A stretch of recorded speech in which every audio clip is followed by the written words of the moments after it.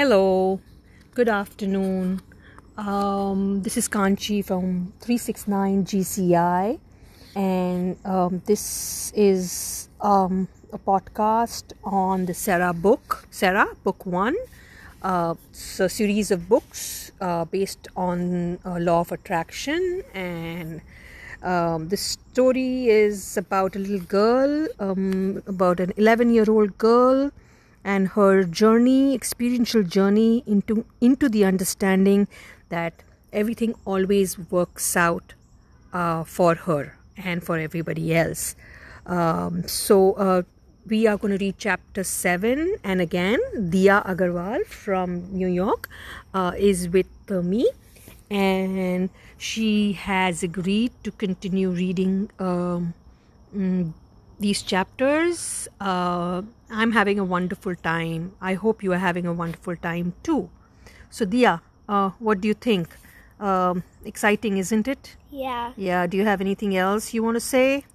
No, not much. Not much? Okay. So what chapter are you going to read today? Chapter 7. All right. So let's continue. Chapter 7, folks. Sarah awakened the next morning and, as usual, ducked back under the covers, bracing against beginning another day. Then she remembered Solomon. Solomon, Sarah thought. Did I really see you, or did I dream you? But then, as Sarah woke up more, she remembered going to the thicket after school to look for Solomon, and the ice giving way beneath her feet. No, Solomon, you were not a dream. Jason was right. You are real. Sarah flinched as she thought of Jason and Billy shouting their way through the thicket, looking for Solomon.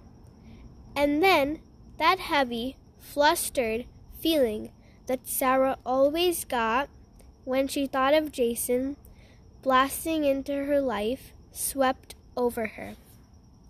Okay. She doesn't really much like her brother, does she? No. Yeah, very irritating and annoying, right? Mm-hmm. All right, let's continue. I won't tell Jason or anyone that I've seen Solomon. This is my secret. Sarah struggled all day long to give her attention to her teacher. Her mind kept pulling back to the glistening thicket and this gigantic, magical bird. Did Solomon actually speak to me? Sarah pondered. Or did I only imagine it? Maybe I was dazed from falling. Maybe I was unconscious and dreamed it. Or did it happen? Sarah could hardly wait to go to the thicket again to find out if Solomon was real. When the last bell rang, Sarah stopped by her locker to deposit her books and then stuffed her book bag on top of them. This may have been the second day ever that Sarah didn't lug home all of her books. She had discovered that an armload of books seemed to protect her from any intrusive classmates. They somehow provided a barrier that kept frivolous, playful intruders out of her way. But today, Sarah didn't want anything to slow her down. She shot out of the front doors like a bullet, heading straight for Thacker's trail. Okay, is that where she saw Solomon? Yeah, I think so. Okay. So as Sarah left the paved street and started down the trail, she saw a very large owl sitting in plain view on a fence posting. No, on a fence post. Right out in the open. So we were right about it being an owl. Okay. It almost seemed as if he were waiting for her.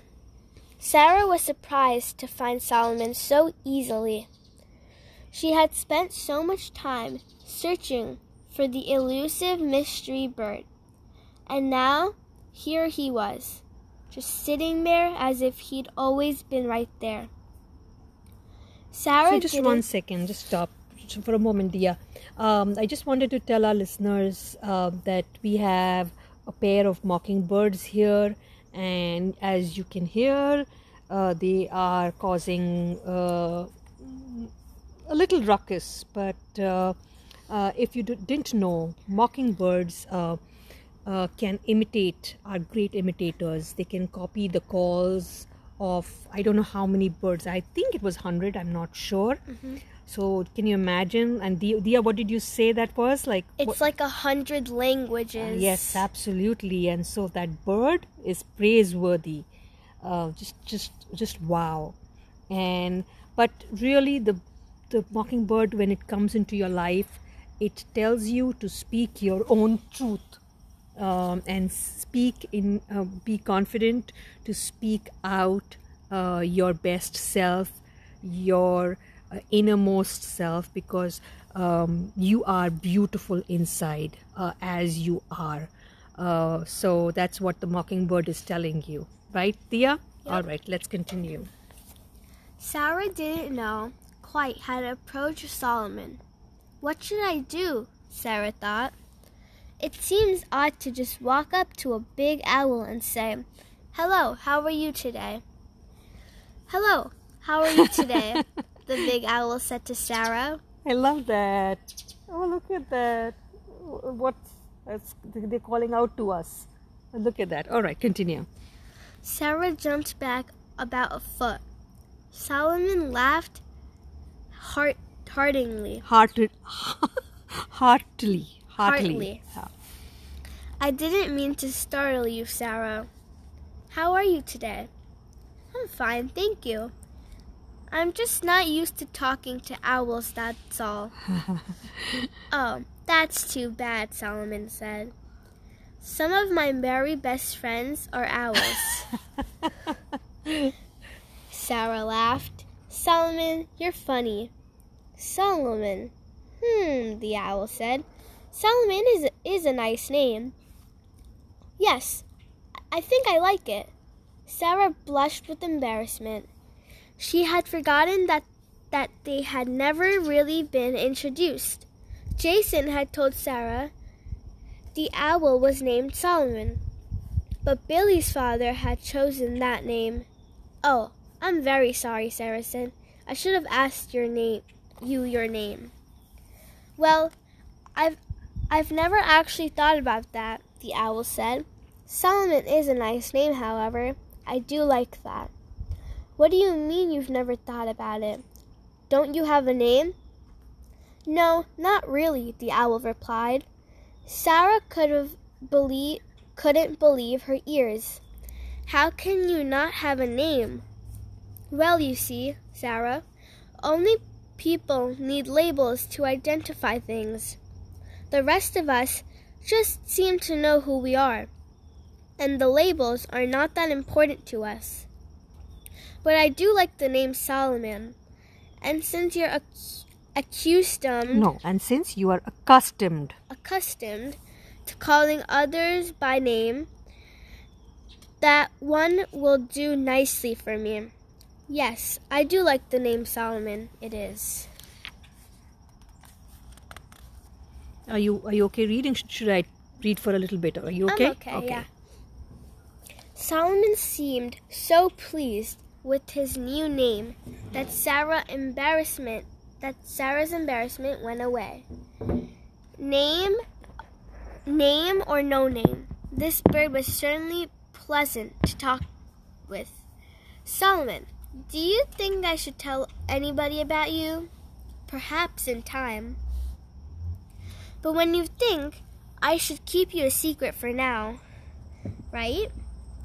That's best for a while, until you figure out what you would say. Oh yeah, I guess I would sound pretty silly. I've got this owl friend who talks to me without moving his lips. And I might wisely point out to you, Sarah, that owls do not have lips. Oh, that's a nice friend. Funny. Yep. Huh? Almost like Dev Bhaiya. Yeah. Right? Okay. So, listeners, Dave is Dia's cousin, and he has this weird sense of humor, right? Yeah. Okay. So, all right, let's continue. Sarah laughed. This was a very funny bird. Oh, Solomon, you know what I mean? How do you talk without using your mouth? And how come I've never heard anybody else around here talking about you? No one else around here has ever heard me. It's not the sound of my voice you're hearing, Sarah, but you're receiving my thoughts. Okay, let's stop right here. So, Dia, I'm not sure if you would get this. So the owl is not talking to her like in language, human language, but what he is thinking, his thought, Sarah is able to listen in her head. It's not like a voice that is coming out, but she's able to listen, hear Solomon in her head. So he's projecting thoughts. So it's like facial expressions. Well, owl cannot have facial expressions. Yeah, but like if Solomon was a human and he's thinking of something, then another human would like see their facial expressions and think. Yes. All right. So just 1 second. Let's read this again. This one line again. No one else around here has ever heard me. It's not the sound of my voice you're hearing, Sarah. You're receiving my thoughts. I don't understand. I can hear you. Well, it seems like you're hearing me, and truly you are, but not with your ears, not in the way that you hear some other things. Sarah pulled her scarf up around her neck and pulled her stocking cap down over her ears, and as a blast of cold wind swept around her, "It will be dark soon, Sarah. We can visit more tomorrow. Think about what we talked about while you were dreaming tonight. Notice that you can see me. Even though your eyes will be closed tight, you will see in your dreams. So if you don't need your eyes to see, you also do not need your ears to hear." Right? When you're dreaming, you're not really seeing, but you can see in your pictures. Yeah. Before Sarah could point out that dreams are different from real life, Solomon said, "Goodbye, Sarah. Isn't this a lovely day?" And with that, Solomon leaped into the air, and pulling with his powerful wings, he rose high above the thicket and his fence post and his tiny friend below. "Solomon," Sarah thought, "you're gigantic." Sarah remembered Jason's words. "He's gigantic, Sarah. You have to come and see him." And she made her way home. As she made her way home through the snow, she remembered how he nearly dragged Sarah to the thicket, literally running with excitement, making it hard for Sarah to keep up with him. Strange, Sarah pondered. He was so intense about me seeing this gigantic bird, and now, in 3 days, he has not said one word about it. Stop. What do you think they're telling each other? They're probably enjoying the weather, right? Yeah. And enjoying you read. I think Dia, they are loving the way you read. Yeah. I think they are very happy. Right. All right. Let's continue. So again, just start from strange. Okay. Strange, Sarah pondered. He was so intense about me seeing this gigantic bird, and now, in 3 days, he has not said one word about it. I'm surprised that he and Billy have not been out here every single day looking for Solomon. It's as though he was forgotten all about it. it's as though he has forgotten. He has forgotten all about it. I'll have to remember to ask Solomon about that tomorrow. Over the next few days, Sarah often found herself saying, I'll have to ask Solomon about it. In fact, she had started to carry a little notebook in her pocket so she could make notes about the subjects she wanted to discuss. It seemed that there was never enough time to talk to Solomon about all the things she wanted to ask him about. The narrow window of time between school ending and Sarah needing to be home to complete her after-school chores before her mother came home from work was a little more than 30 minutes.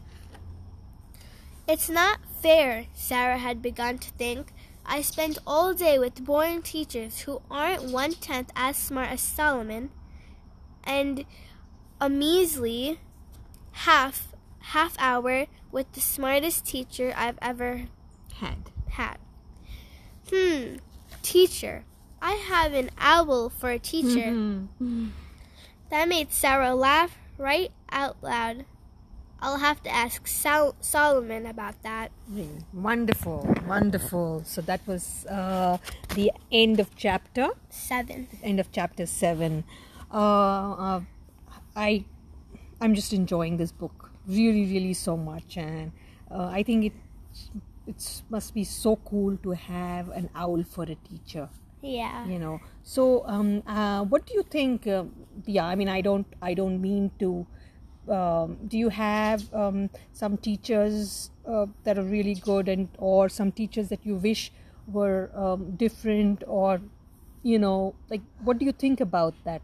I have teachers like that, of both types. And so some of the teachers that you feel, do you think some of the teachers are boring?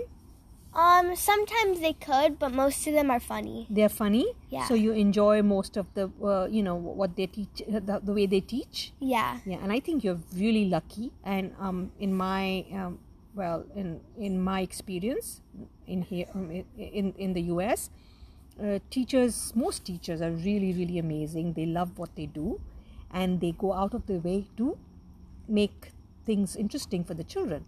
But then sometimes there are a couple of teachers who are not able to reach the children, right? Yeah. But I think those teachers have their own issues, so we always have to give people the benefit of the doubt. Yeah. Right? So because we also have some bad days, and we have good days and we have bad days, and sometimes without really meaning to, we kind of just you sometimes end up being mean, right? I mean, you don't mean to, but abrupt or rude or whatever. But anyways, I think it's just so exciting to have an owl for a teacher. Yeah. So I would love to know what is up ahead.